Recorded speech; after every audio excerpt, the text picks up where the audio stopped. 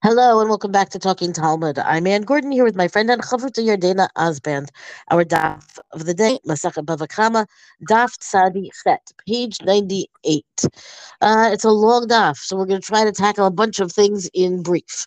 From the top of the daf, we first have the case going back to the mishnah that we discussed, where the different coins, how a coin can lose its value. One of the ways is a broken coin. Another way is if the government changes the money, etc. So here we have Amar Rabba Chazorek Madbea al Shel Chavero Yam Hagadol. Somebody throws another person's coin into the Yam Hagadol, the Great Sea. That's the Mediterranean. Patur. That person is exempt from having to pay for it. That's a very strange thing. Like you've basically taken your friend's coin. You would think you have to replace it. My Tama, what's the rationale? Amar ha-manach kamach ibait shakle v'hani mile betzlulin t'kachazile aval achurin delo kachazile lo. So the person who threw the coin can say, your coin is resting. It's there in the sea. You can go take it if you want, right? Meaning the implication is that the sea, that the coin is visible, or that the water is such that it's visible, that you could go find it if you can, I don't know, dive or whatever. Maybe just go out into the water. It's not that deep. You have to be able to say, it has to be visible. Right, if the water itself is not, if the term here is tlulin, right, that it's clear. If it's not clear, then you can't. That doesn't apply, and he would have to. He would have to compensate. He's no longer exempt. V'hani mili the adi aduye aval shakle bidei migzal gazale hashava by mi'avid. So the statement also only applies, like, let's say he rolls the coin into the sea. He doesn't pick it up. He doesn't throw it. But if he took the coin in his hands and then he threw it into the sea, then in that process of picking it up, he's done a kinyan hagba. He's actually made, an acquisition for himself in a way that is fundamentally theft.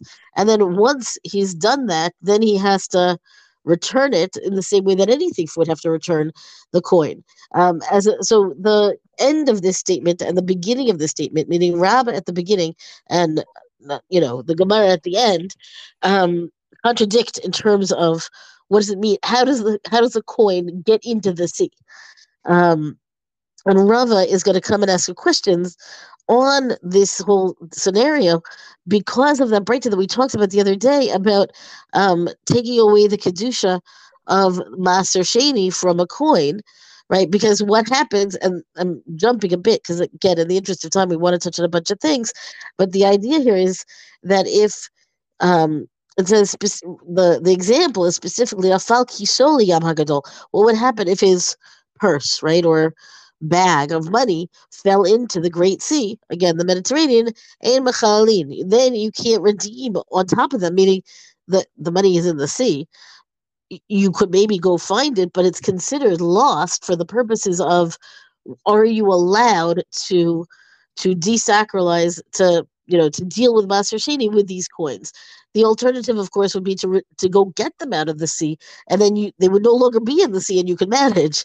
But once they're in the sea, you can't use them for any purpose in that way. So the Gemara goes on to discuss this in, greater detail. But I find this to be a really interesting discussion over, the coin that is readily available if only you go seek it, but it's not so readily available. Maybe you've actually committed this theft in order to get it into the sea to begin with. Who would think of, the case, like this is case law about what happens if somebody throws the coins into the sea. I will note that if you throw your coins into the Dead Sea, that becomes a different halachic conundrum because the salt and all the minerals and everything really destroy the coins. So it's a different category, and people suggest doing that as one of the possibilities to do it with a Maser Sheni coin, meaning when you have that coin that you've redeemed the holiness of your vegetables or whatever onto it, then your fruits, both, then you want to make sure after a certain point, you want to make sure that coin cannot be used for anything. So people say put it on a railroad track. I don't know exactly where that's happening, but the Dead Sea is another way to destroy the coin past the point of usability, as opposed to if you put it into the Mediterranean, it could come back. It would take a lot longer for the salt of the Mediterranean to destroy it. I don't know. There's something kindergartenish about this, right? Like the idea of it's there. I didn't really destroy it. You know what I Yes. mean? I don't know. There's something, but I'll get to something similar here on the top. So then we have this statement with Rabba later on. But I'm a Rabba. Hasov shtarosh chavero patur. Let somebody takes someone's loan document. Reuven takes Shimon loan document, and he burns it. Right?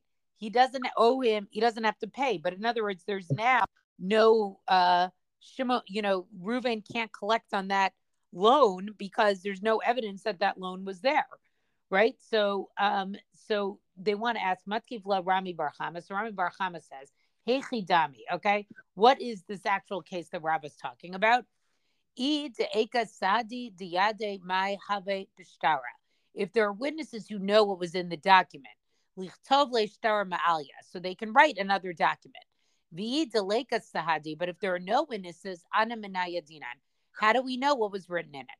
Amar Rava, so Rava has tehei b'ma'amino. So let Rava's ruling be where he believes him. So in other words, there still has to be a way to sort of like substantiate, right? We still have to substantiate in a way, that he could actually sort of get, this document back. Now, I'm going to skip a little bit from here. It goes on to trying to show if maybe they could find one, Rabba's idea here, that you're not chayav if you burn, somebody's shtar, is really a machloka between Rabbi Shimon and the rabbis. And I'm going to skip down a little bit here to what Amemar has to say. Amar Amemar says, Man da dina de-garmi. Okay, that somebody who judges the laws of garmi, magbi be de shtara ma'alia. Right, he can like sort of he exacts for this burnt loan document the value of the actual loan document. Uman delo dina de garmi, but someone who does not judge the law of garmi, magbi be de naria ba'alma, he can only sort of get the value of the actual paper itself. So we need to think a little bit about, this is a new category that we've heard, which is garmi, okay? And it comes from this idea of garma benezikin patur, okay? There's a whole question of sort of like, if you have causation, right, in damage, are you not actually chayav? So Rabbi Meir actually has this opinion of garma benezikin, that if you do have causation with damage, then you are actually chayav. But the Gemara usually holds that you're not actually chayav. So the point here is that we don't usually if we do judge the laws of garmi, okay, then you would be chayav for causative damage. So in other words, you would be chayav if you actually burn the shtar, because you caused that person damage by burning the shtar. But if we don't hold by that concept, then all you're really chayav for is just actually the paper itself. So just know about this concept. It's going to come up again. We might see it in Bava Batra, actually comes up a bit. But this is the first time you see this concept. And then the Gemara tells a story sort of around this. Have uvda, right? There was an incident, right, where a loan document was burned. The kafye Rafram Rav Ashi, and Rafram, sort of pressured Rav Ashi.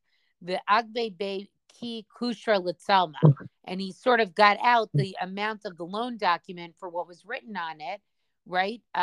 Like a beam is used for images. So what that's referring to is that if you want to, if you want to carve something into a beam, you use a beam of like very good quality, right? Because it's going to be something that's decorative. So Rafram made Rav Ashi pay for this loan document that he had burned, right? Rav Ashi burned this document. He made him pay for it a full payment from his best properties. So what was his best properties? Was this beam that you would use for images. So the idea here is that it has to do with whether or not you sort of believe in garmi, like whether or not you hold that there is a cause of damages by burning this loan document, or there isn't. And so the Gemara is basically, but shares the story at the end that shows an actual case where somebody did burn a loan document, and Rafram basically came and said, you actually have to pay me my money of what I was actually owed in the loan document. But I think it's interesting to see I think it's so obvious that, of course, you should have to pay it, but it's really entertained the idea that maybe this is not something that you have to pay.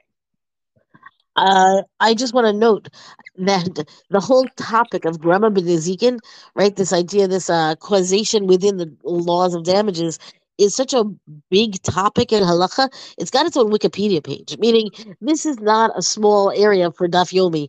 It's a kind of thing that people spend months on in studying iyun, and when you delve into the nooks and crannies of all the permutations of the halacha, and I think it's the Ramban who has a whole treatise on dina de-garmi. Like we cannot do this justice ever in a Daf Yomi podcast, but y'all should know that this is there as a really deep and rich area of halakha. I'm gonna pick up at the it's in the middle. Amud Bet is really long, so it's in the middle of Amud Bet, and it goes back. Then we've got a citation going back to the Mishnah where it says chametz v'avar lava Pesach, meaning somebody who stole.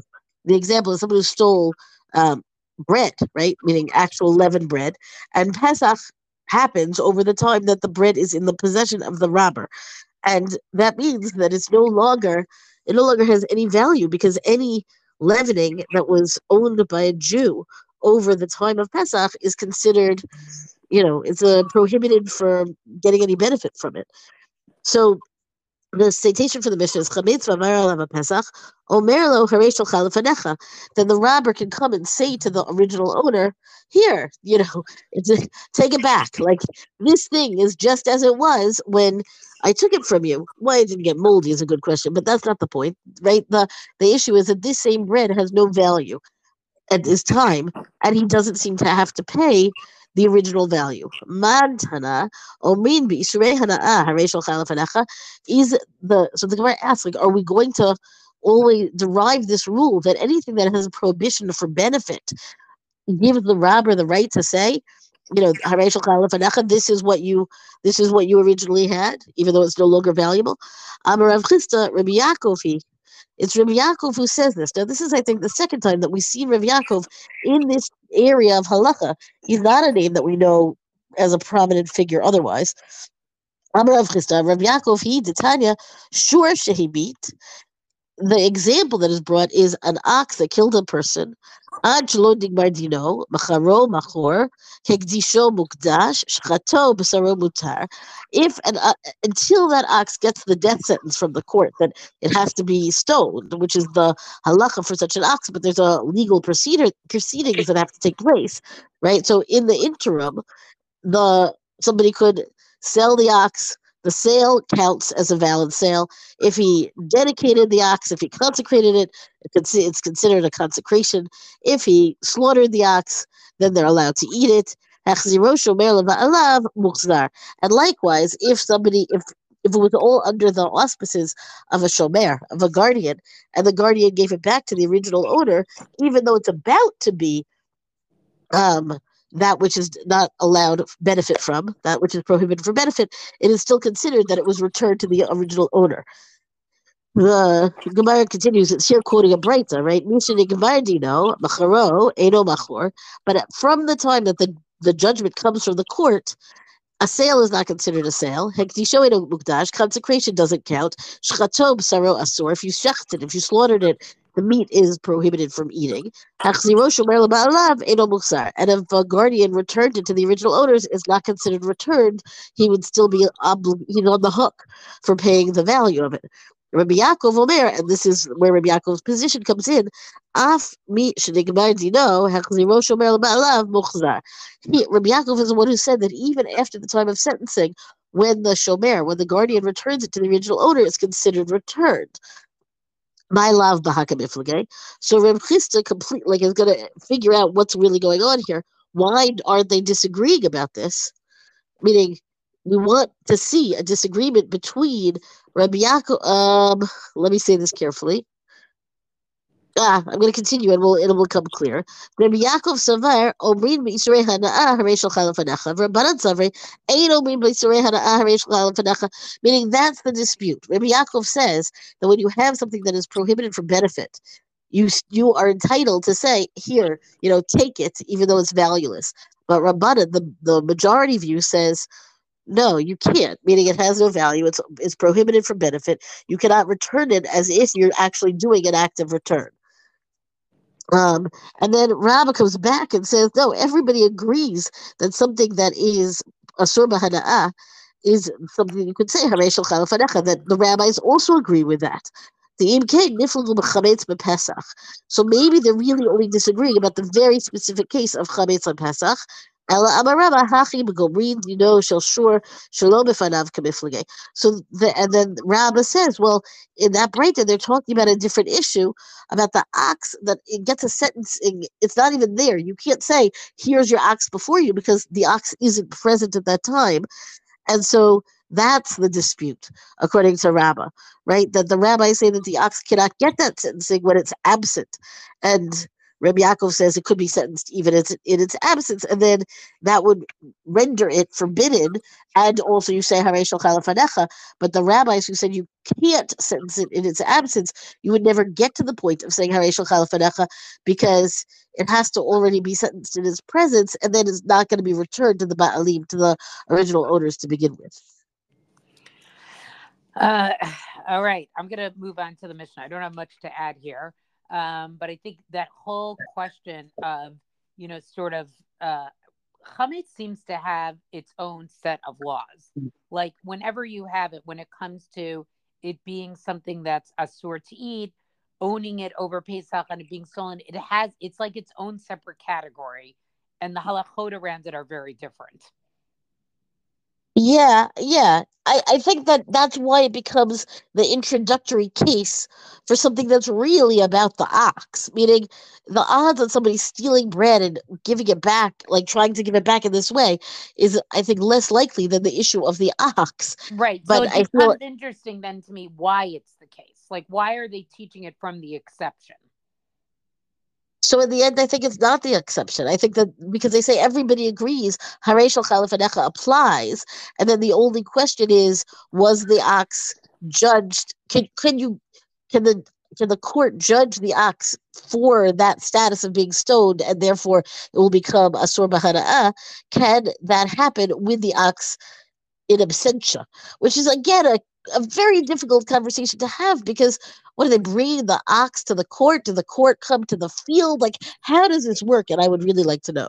So, in other words, you're saying it's not an exception because there's another case that's like it. Whereas, like, I think the general rule is something that you can't get hana from, which is how I should have started this. That, in other words, chametz on Pesach always has its own set of rules because it's something you can't get any hana from. So, sort of in any amount or any type of hana, it's not allowed. But you're trying to say it's the case that makes more sense to teach it from, as opposed to doing it from the ox to chametz, because it's like sort of the paradigmatic case of no hana. I think so, and I think also it's kind of like the Mishnah presents it as a very like an obvious here you go kind of case, and then the Gemara says, "Wait, is it because of this? No, it's not. That's not the reason. Is it because of that? No, that's not the reason. Here's another reason that the ox gets its own treatment, which is more complicated than the chametz case." So I think it will be harder to put the ox in the Mishnah for those who are retaining, the issue of isur hana'ah, right? Something that is prohibited for benefit, for remembering mishnayot. I don't know. I mean, maybe I'm speculating too far, but it seems to me logical that the simpler case becomes the springboard to discuss the whole question of prohibited for benefit. Okay, I hear that. I'm moving on. We're going to just do a Mishnah quickly and then we'll wrap up today. All right. Natan leumanim letakem v'kilkilo. Somebody gives a craftsman something to fix and they ruin it. We probably have all had that experience, right? Chayavim l'shalem. They have to pay. Natan l'cheresh shida teva umigdal letaken. If somebody gave to a charash, a carpenter, a carriage, a box, or a closet to fix v'kilkel, and he ruined it, chayav l'shalem. He has to pay. The Habanai Shekibel a lovely store at Takoto, or a builder was contracted to demolish a wall. Vishibera Avanim O Shehiza Khan, but he breaks the stones or damages them. Chayav l'shalem, he has to pay. Hayaso ter mitzadze, if he was demolishing them from one side, v'nafal mitzad acher, and they fell from another side, then he is actually, in that case, he would patur, because in other words, it didn't fall because of the force of his blow, but rather because of the loss of support.